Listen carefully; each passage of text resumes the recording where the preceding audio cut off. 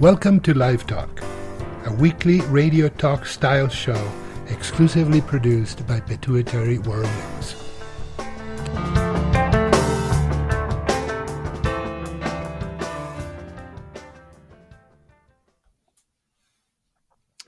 Well, hello everyone. Welcome to today's live talk from Pituitary World News. I'm here with Dr. Louis Blevins, as usual, and today we're going to talk about medical decision-making. These are the things that physicians really take into consideration and think about when making decisions on treatment. It's not an uncomplicated subject. These are very complicated issues, and I'm looking forward to getting Dr. Blevins' perspective on this. So today, to get ready for this talk, I really didn't know much about it, so I did a little research and reviewed a bunch of scholarly articles on it, and that's sort of dangerous sometimes. But the first thing that caught my attention was the fact that medical decision-making is actually a field of study.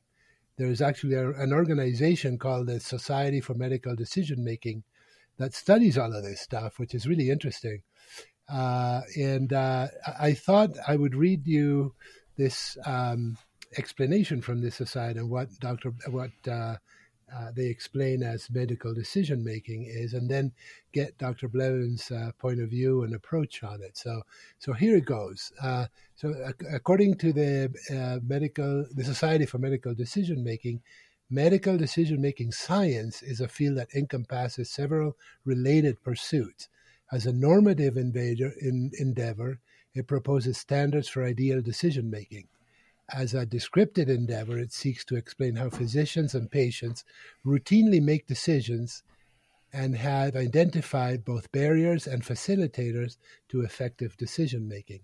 And as a prescriptive endeavor, it seeks to develop tools that can guide physicians, their patients, and healthcare policymakers to make good decisions in their practice. So I think today what we're going to talk about with Dr. Blevins is about the practical and clinical aspects of medical decision making and how it affects our patients' everyday life. So what do you think of that definition, Dr. Blevins? Complicated, huh? Well, my first thought is you're one of those patients who did a Google search, didn't you? That's exactly what I thought you were going to say.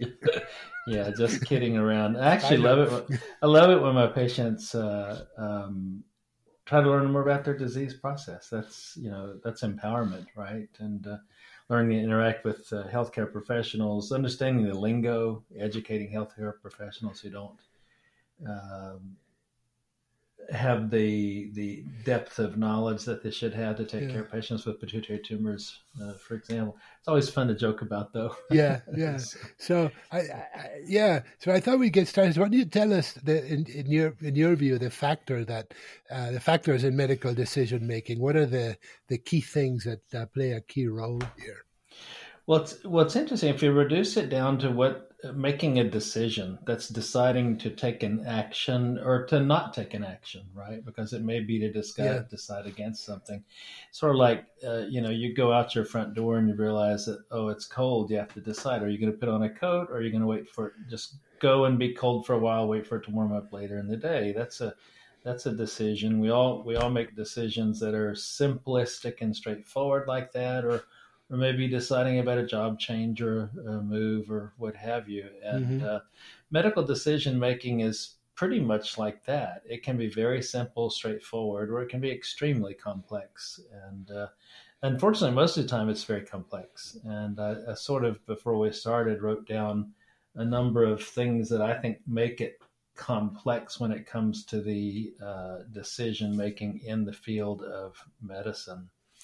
And these aren't in any particular order. They're off the top of my head. It's probably not an all-inclusive list, but there's the physiology of the human body. There's the pathophysiology of disease and how a disease affects the normal physiology and can manifest itself. Usually in pituitary patients, there may be a tumor or inflammation or some other disease process, and most of the disease processes are in different stages. Some of them are far advanced and others are just initiating. And then you have the effect that a disease process can affect multiple systems, such as a pituitary tumor affecting other pituitary functions, for example. Symptoms vary from patient to patient, even when the same disease process is going on. This is related to varying degrees of biological responses. And as you know, you recently went to the acromegaly conference. Everybody's acromegaly is different. 100 people with acromegaly, they're all different people, and they all have different acromegaly, different manifestations, different side effects, and consequences. There are also varying degrees of an illness and varying lengths or duration of an illness that play a role as well in things that have to be considered when making decisions. And furthermore, some of the things that aren't patient dependent are the physicians involved, institutions involved, the experience those folks have, what's available. I saw a lady this week who is from India, and they don't have the ability to get somatostatin analogs or pegvisomant in her country. So, what's available is another thing that has to be considered.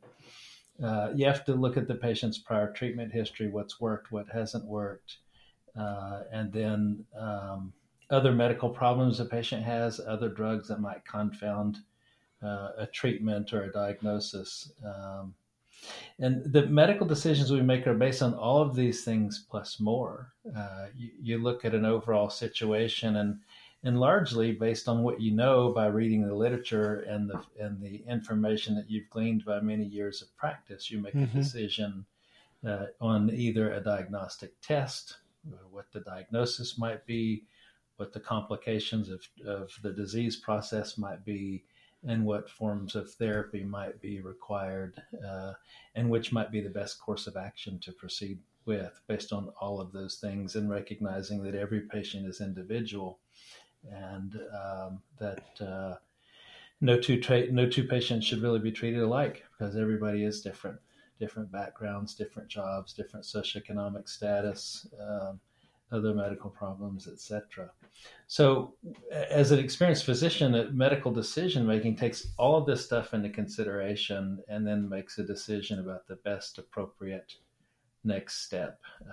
What should we do? What test should we do? What diagnosis do we have? What treatment is required? How are we going to follow up after treatment? It's not as simple and as straightforward as deciding whether you're going to put on your coat, though. And I think a lot of times patients read something online and figure that that's something that they need or that they want, and try to interject that into the doctor-patient relationship. And in many cases, it's very appropriate. Other times, it's not. And that's medical decision-making in itself, is determining whether something is actually required as far as diagnosis or treatment are concerned. That's so interesting. I'm wondering, as I hear you, in pituitary disease, it seems like there's so many possibilities or things that have to consider.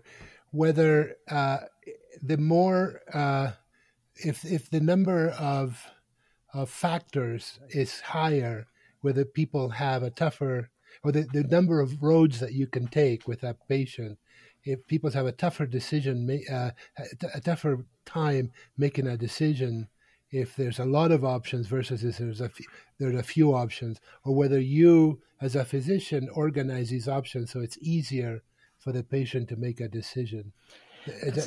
Yeah. It makes sense. That's a very good question. I think it's the role of a physician to educate patients along the way through this decision-making process in order to help the patient arrive at a conclusion, or at least arrive in an agreement in the case if a physician says, here's what you need, to sort of come to the right decision in the end. I like to think of the doctor-patient relationship. We've talked about this before, where it's sort of a sliding scale, if you will, where at one end, the patient has all the decision making. The doctor says, you've got to lose weight. You're overweight. You've got hypertension, diabetes. If you want that to get better, you've got to lose weight and diet. That's 95% of that's on the patient. The doctor has the 5% of educating the patient about what needs to be done. If you're in an emergency room with chest pain and your blood pressure is dropping and your EKG shows, that you have an acute myocardial infarction, or otherwise known as a heart attack, 95% of that's on the physician to do everything that's required to take care of you. And there's a sliding scale in between those two extremes where doctors and patients work together to arrive at a decision plan for follow-up treatment, etc.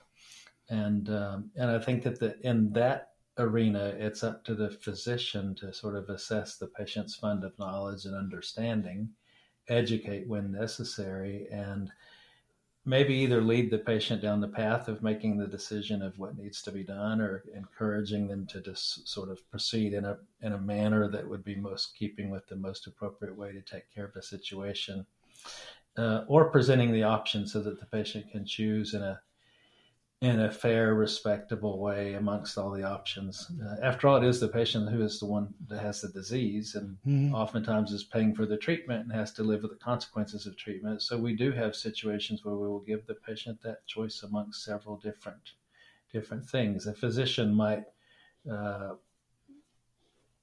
prefer one choice over another, but certainly should present those options and those preferences to the patient and work within the framework of the particular patient and their overall situation status and all these other factors that play a role in decision making. Yeah. But I think from, the, I guess, patient perspective, or if the choices are too many, seems to me personally it would be more complicated for me to make a decision if the choices are fewer. That may not be a fair thing, because if things are complicated, they're complicated. Yeah, they are. And to give you an example of where that was applicable, recently I had a patient who had residual Cushing's disease after surgery at another institution, came to me and asked, what do I do for medical therapy? And I actually sent her to our series of podcasts that we've done on Pituitary World News about the different medical options to treat residual or recurrent hypercortisolism.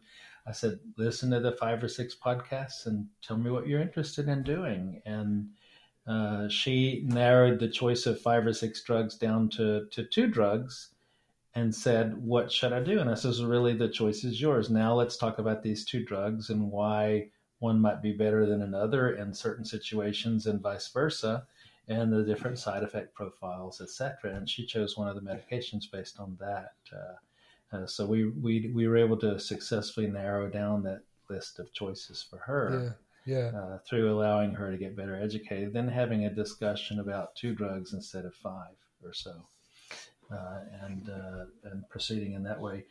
And that was a good buy-in for therapy for her, because she was much more interested in taking the treatment that she had selected. Far more, compliance is going to be better. Compliance not only with taking the medication, but also long-term follow-up. And I think that's often a good way to do it when there are several different choices, either educate the patient or lead them to the source of education so that they can hear what you have to say.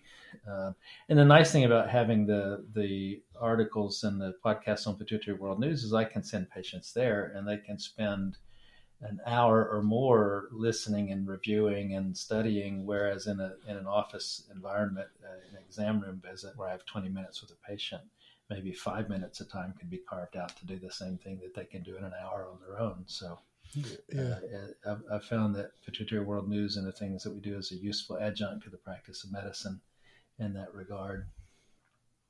That's right. That's fantastic to hear. One of the things that I find to be very, the longer you practice medicine, I've been a physician for 35 years now, but the longer you practice medicine, the more you know that you don't know, but you also sort of start to recognize certain things that are important in decision making, and I have a number of those. One is what's the relevance? What's the relevance of a particular laboratory test or a treatment or whatever? How applicable is it to the patient's situation, and what's the desired outcome? And I think that looking at things from that perspective can often help and facilitate the decision-making process. for example, if a patient comes and says, I want to be treated with this drug, well, that might not be relevant for their situation. So I need to educate them about why that might not be a reasonable choice. And many times patients will ask a question about doing something with regards to their treatment. It might not be applicable. So, for example, the patient with central adrenal insufficiency who says, how come I don't take Florinef? I read online people take Florinef. I want to take Florinef. Well, it's not applicable to your central adrenal insufficiency. It's applicable to primary adrenal insufficiency. Yeah. And then what is the outcome? So, and can the decision that you're making potentially lead to that desired outcome that can be measured in the end? So I think those are the three cornerstones, if you will, of a lot of the decisions that we make in endocrinology. When it comes to outcomes, sometimes it's fairly simple and straightforward. I tell patients all the time that we're, if you want to think about how we make decisions, it's like playing Goldilocks. Too high is not good, too low is not good. It has to be just right. So that applies for about any hormone situation you can think of. Yeah. So. They added, I think, from a layperson's point of view, complication is that it seems, and I'm not sure this is true, but it appears to me. So you can tell me when you tweak one hormone, you may untweak another one, and there's sort of a balance that you have to achieve. That makes it even more complicated, because by fixing one thing, you may be affecting other things, and sometimes non-medical factors like weight gain or tiredness or lack of energy that may be because of a medication that you're taking, or side effects, and there are so many if this then that's in the field of pituitary medicine that it's unbelievable. So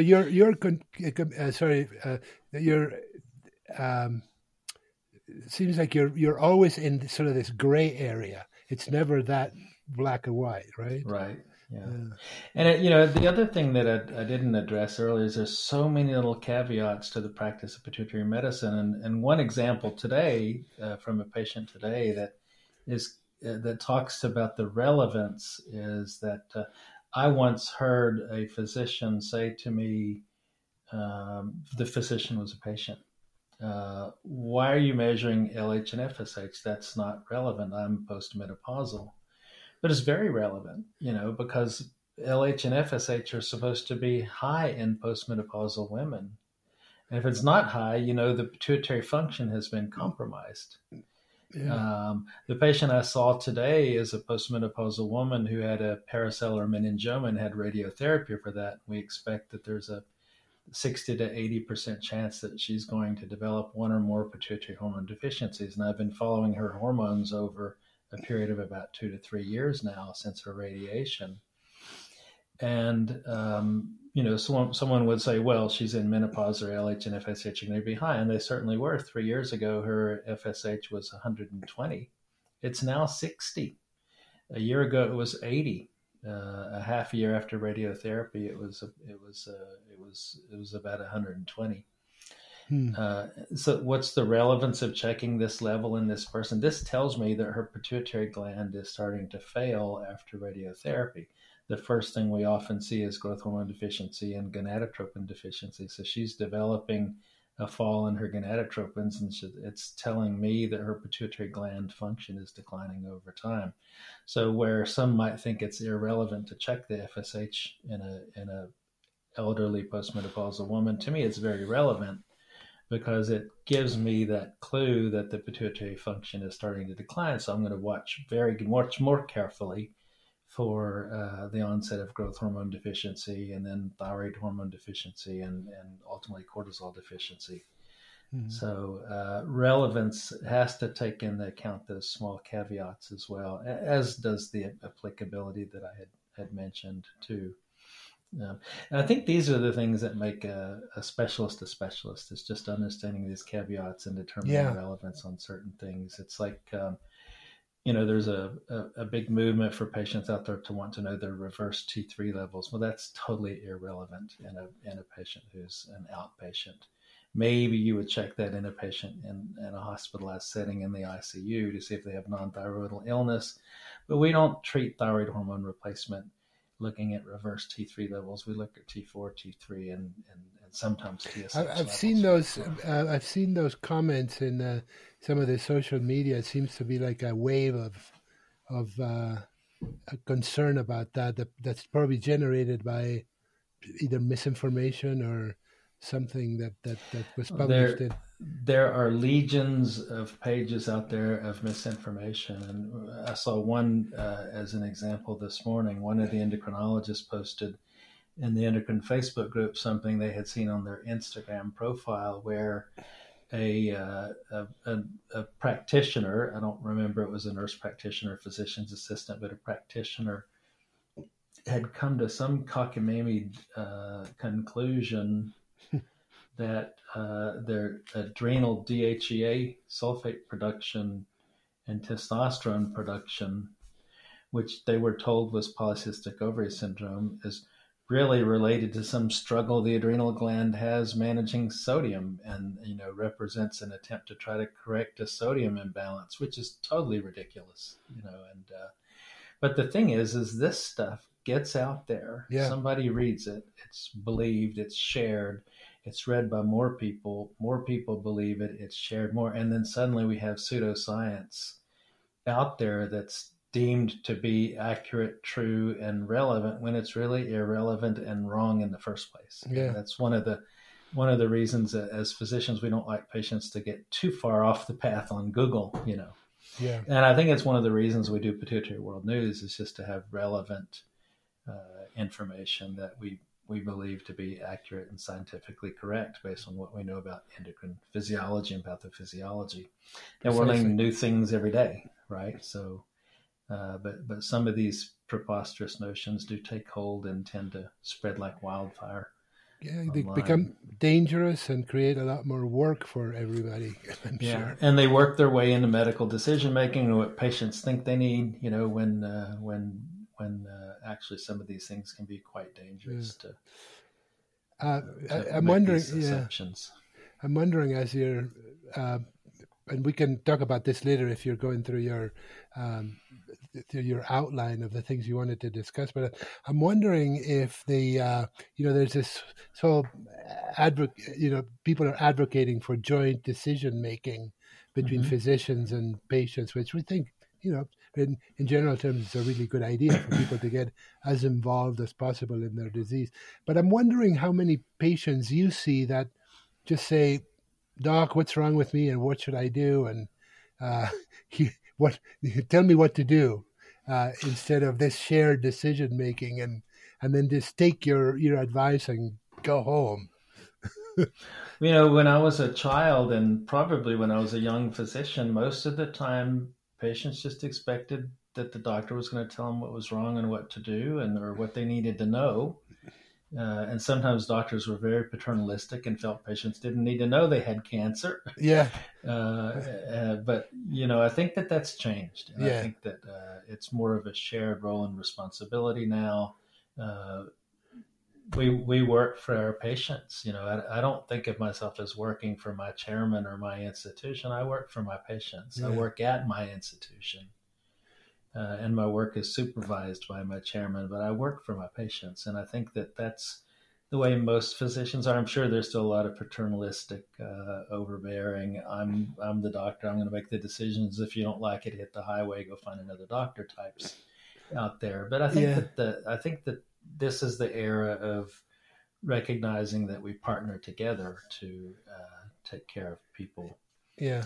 With that said, there are certain situations and occasions where the physician has to take the lead and prescribe therapy, and not prescribe after a discussion, but to prescribe, this is what needs to be done. This is what you have to do. You have to have surgery for this problem, for example, or I want you to have radiotherapy to take care of your residual tumor. And I want you to consider one of these 3 medicines, So we still do that, but then it's really up to the patient to sort of buy into that and recognize the reason for that sort of strong prescription, if you will, and then to comply with the treatment that's recommended with an understanding of why there's going to be treatment in the first place.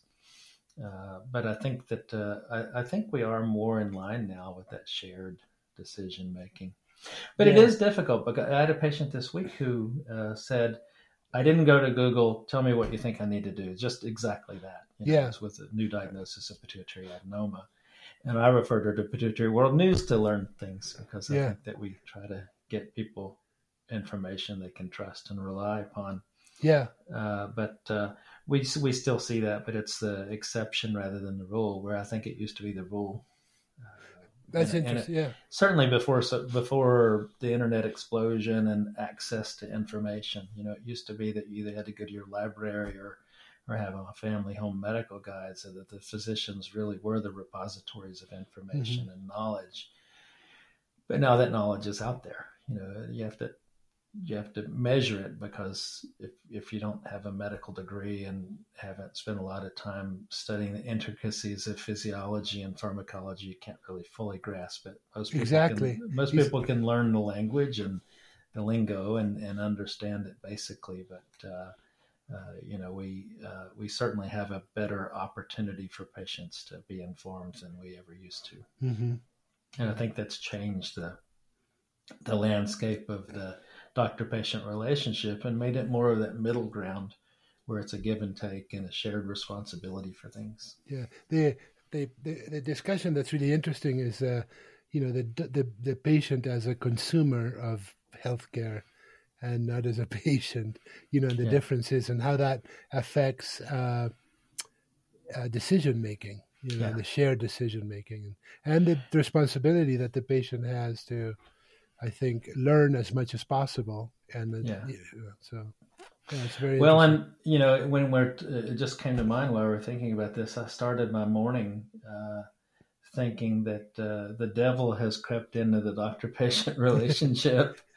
And what I mean by that is turn on my computer, I go to my inbox, and we have inboxes that include labs, messages from patients, and all sorts of places and people and things. And the very first message I looked at this morning was from the nurse on our team, indicating that a patient's insurance company had disallowed the prescription for DDAVP nasal spray for vasopressin deficiency, otherwise known as diabetes insipidus. And they insisted that the patient try the tablets before, and failed the tablets before trying the nasal spray. Well, the patient's been on nasal spray for a long time. The nasal spray works better than the tablets. It's much more reliable. It's a better treatment in many ways. And it's what the patient wants to continue. So, like, who in the world is this in here trying to get in the middle of this doctor-patient relationship and tell me how to practice medicine, tell my patient what they have to take? And that's the devil. That's the insurance company and the third-party payers who think they have a say, and they're solely financially motivated, so they can keep more money than they spend, and that's wholly inappropriate. And unfortunately, oftentimes now we might want to start a patient on a particular drug, say for acromegaly or Cushing's, and the insurance company tells us, no, we can't. Yeah. We have to try something else instead. And they're doing that not necessarily based on protocols or guidelines. They're usually doing that based on financial considerations. So it's the doctor, the patient, the devil, who are doing the medical decision making together these days.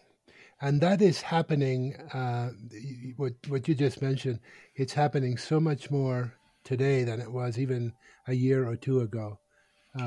We hear it in the forums, and I was just on the phone with somebody who was telling me the insurance company was denying a medication for growth hormone deficiency. I can't recall exactly which one it was, for a 4-year-old, and making a 4-year-old fail on something else before they could get the one shot. And she had to take a shot every day, and it's just like, it's awful for a little kid. It's just unconscionable. Unconscionable is the right word. Child abuse maybe is another good word for that. By a third party. But it is, even at the conference, at the acromegaly community conference, it was, lots of discussion about that, prior authorizations and the issue with that, and the potentially to get involved in some public policy initiatives to see if we can help with this as a publication, as an advocate. It's really, really important. How about computers in medical decision making, and how computers today are aiding in, for example, maybe early diagnosis, or AI, artificial intelligence. Is that a factor that you see in your practice, or you discuss?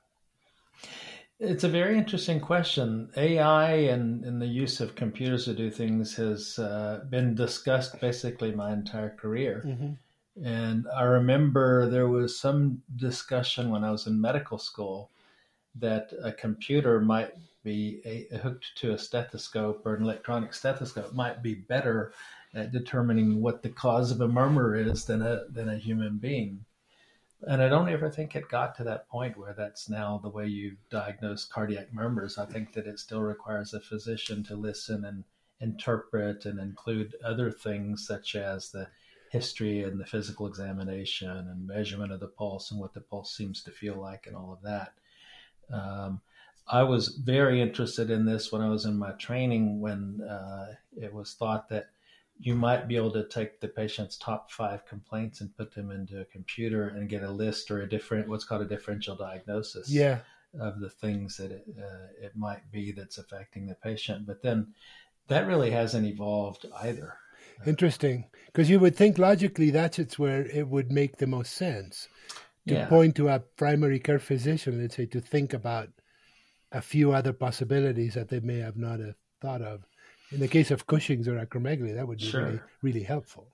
And when I was in my training, we had there was sort of a plethora of papers that were coming out that had these decision trees and decision nodes and things like that, where you come down a path. If this, you go that way. If that, you go that way. And that's evolved in a lot of the algorithms that people try to publish, along with guidelines, sort of like acromegaly surgery, failed surgery, do this or that or whatever, with a list of sort of how to work your way through the diagnostic tree, which ideally would be something you would ask a computer to do, but it's been published for physicians to do that. And I don't believe in practicing medicine according to that schematic, just because every patient is different and no 2 patients require the same thing.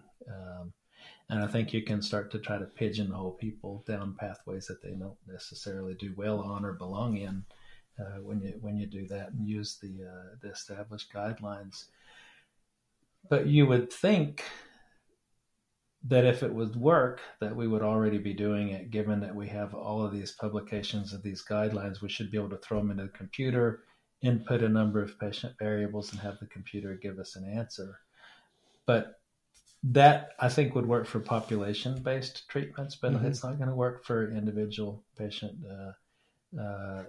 decision-making, because every patient is different and deserves to be treated as a separate individual. And I also think that there's something about medical professional, and I say that because I think nurses develop this just as pharmacists and everybody else, intuition, if you will, so that you hear a story, you see a radiograph, you look at the laboratory data, you develop an intuition about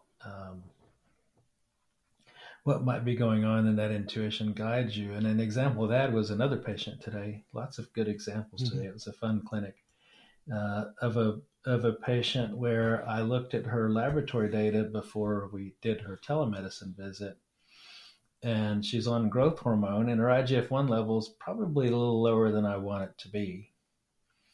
And then I looked at the rest of her hormones, and she was another patient who'd had radiotherapy in the past, and her thyroid levels had dropped just a little bit.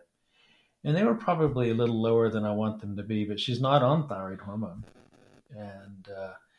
And even before I took so IGF-1's normal, thyroid hormone levels are normal. A computer would probably say this patient's normal, doesn't need treatment because the levels are normal in normal range.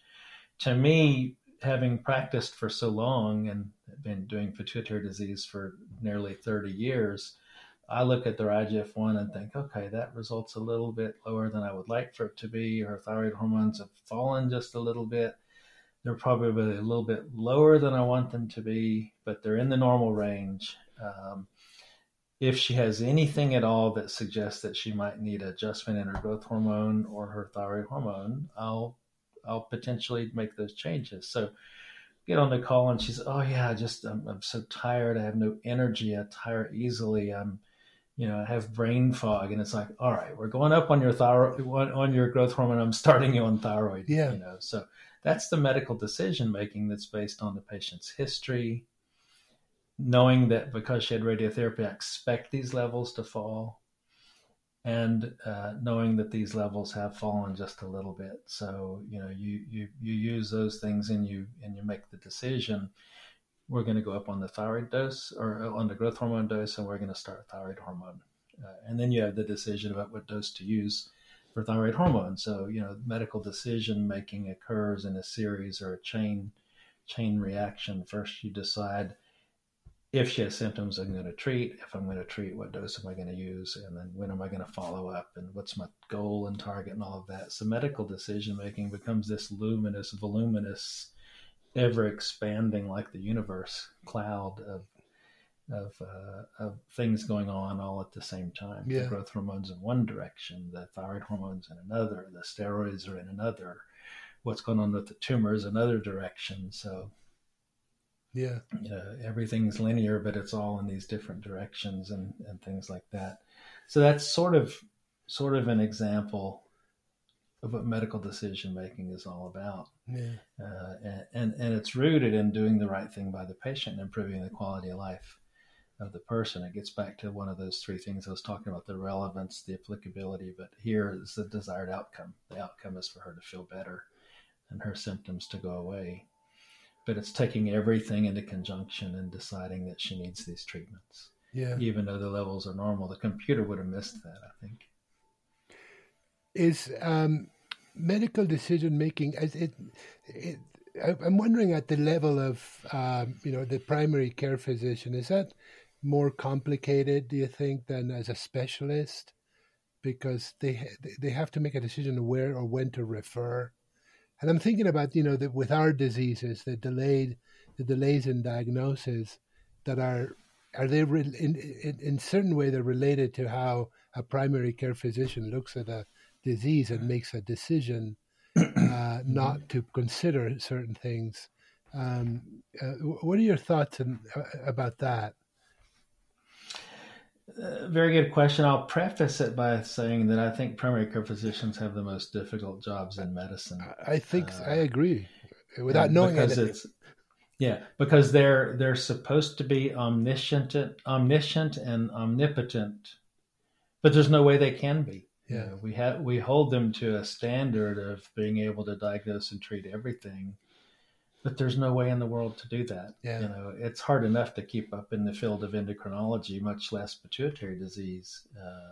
And I can't imagine being responsible for the global health of a particular individual. So the decision making for the primary physician, even though we want to hold them to the mat for everything, and I kind of on this topic, I do sort of. As a specialist, we don't like to hear my primary care doctor was awful. They missed this diagnosis for 10 years. I'm sure. I agree. Because we know what it's primary like. care doctors are in the trenches. We know what they're doing. We know what their training is. We know what their responsibilities and their roles are and what they get exposed to. They may see one patient with acromegaly their entire career, and they're probably going to miss it for a number of years if they make the diagnosis at all. Yeah. But they're doing a different sort of thing than we are. But I think that the medical decision making that they make when it comes to, say, tertiary medicine or subspecialty disease, whether it be rheumatology, endocrinology, or gastroenterology, is to be able to recognize that there's a pattern here that suggests there's a problem that needs a specialist attention. And sometimes the diseases and the disorders are so nebulous they don't even get there. Sure. And I again don't hold them responsible in that arena unless it's gross negligence, like a patient showing up. I think I have Cushing syndrome. No, you don't. I've never seen that, so no, you don't have it. No, I think I have it. Look at these stretch marks, for years. Then that's a problem. Sure. Because the patient's stating what's wrong, and the physician didn't learn that if you listen and let them, patients will tell you what's wrong with them.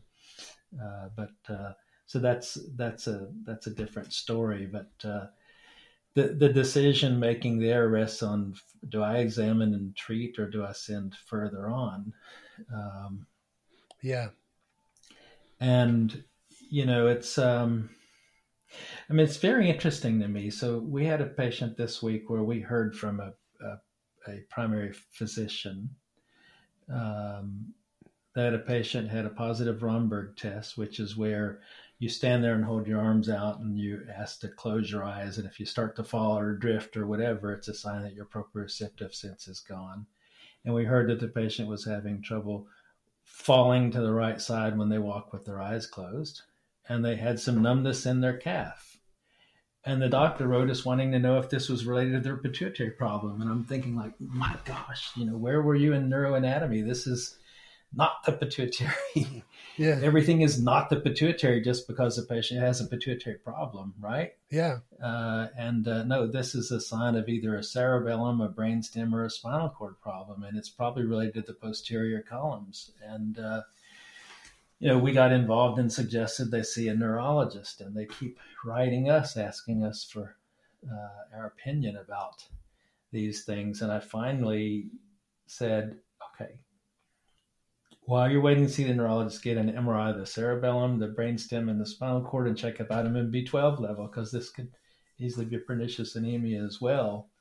But it sort of was an example of primary physicians not even thinking and doing the right studies and getting the patient to the right group of doctors and sort of making this conclusion. And I had a little bit of an issue with that.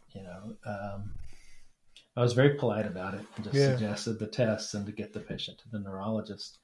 But the pituitary bone is not connected to the spinal cord bone to sort of bring up the old song about the leg bone connected to the knee bone, So there are things that primary physicians must know and have to know, and they have to sort of make the decision about where is the potential disease to refer to the appropriate specialty.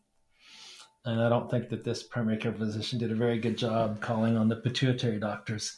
And I see this all the time, by the way, that primary care physicians will say, call your endocrinologist. It's got to be a hormone problem.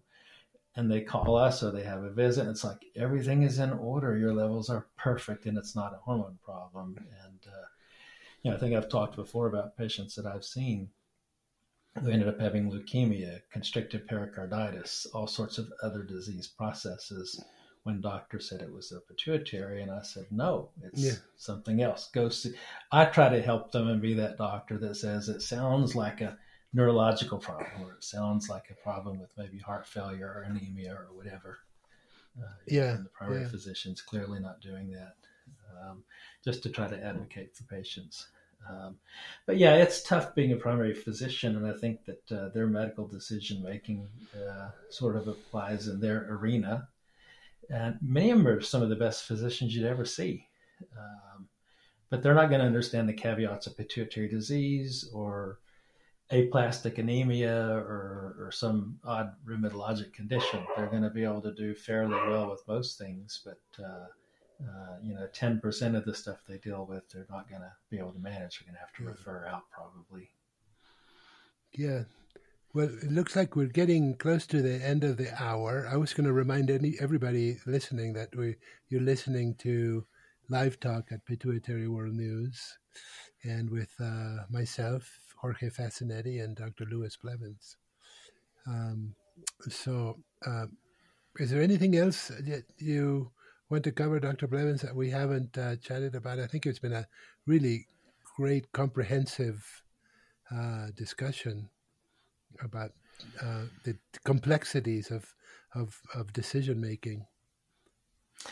Yeah, it's been interesting. One other thing I do want to say is that I was glad to hear that you found that there was a society that's studying medical decision making. I wasn't aware of that, but Yeah. it is a critical area of thinking, and I think it's important to try to understand why healthcare providers make decisions they do, what guides them, and how they loop patients in. It would also be interesting to study the patient decision making. How many times does a patient leave the doctor's office and think, I'm not going to do that. Yeah. I'm not going to take that medicine.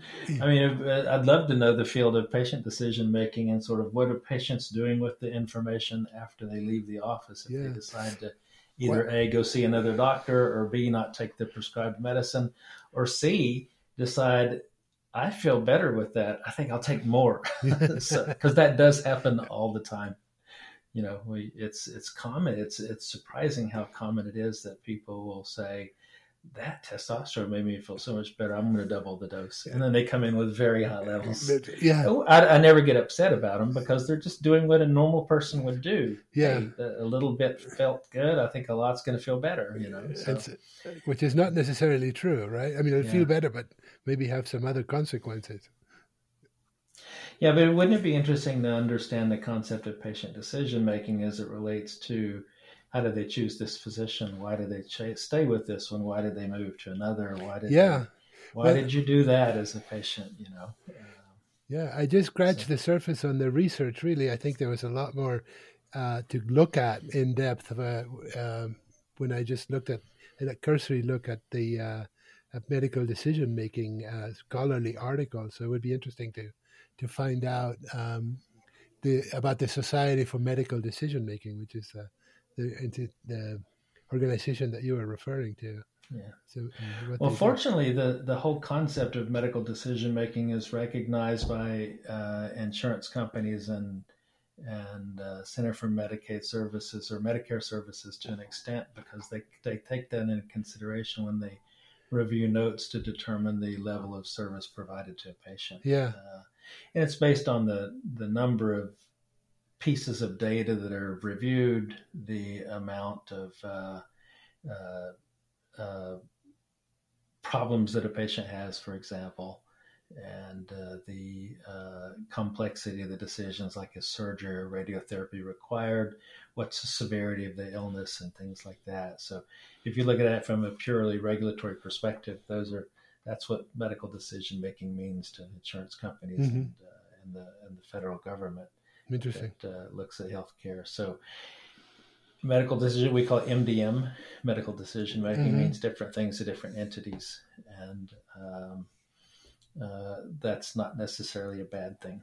People look at it from different perspectives. Yeah. So collectively, we can put it all together and come up with an understanding of what it means when doctors and patients do the work that they do. So, well, we also should remind everybody that we record these live shows, and you can hear them on all of the shows are listed in our Pituitary World News Live Talk on Demand section. So, the last thing I'll say is we have another group of timid listeners. We want people to call in and tell us what you think. Call us on our nonsense, but also teach us about your experience. Yeah, and offer some other suggestions on subjects too. That we're always looking interesting things to discuss. So we are going to line up some guests for our upcoming talk show and a live show, and we're going to publish those as soon as we have them all set up. So stay tuned. Awesome. Yeah. Well, this was an excellent discussion. Thanks for provoking it, and it's good to see you again. And until next time. I will see you next time. Thank you for listening. Thank you for joining us. You have been listening to Live Talk, an exclusive production from Pituitary World News.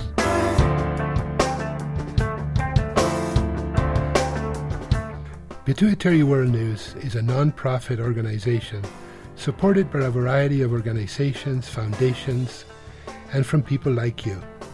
We encourage you to participate by joining us to spread the word about pituitary disease. And if you'd like to donate, please go to pituitaryworldnews.org and click on the donate button. Thank you, and thank you for listening.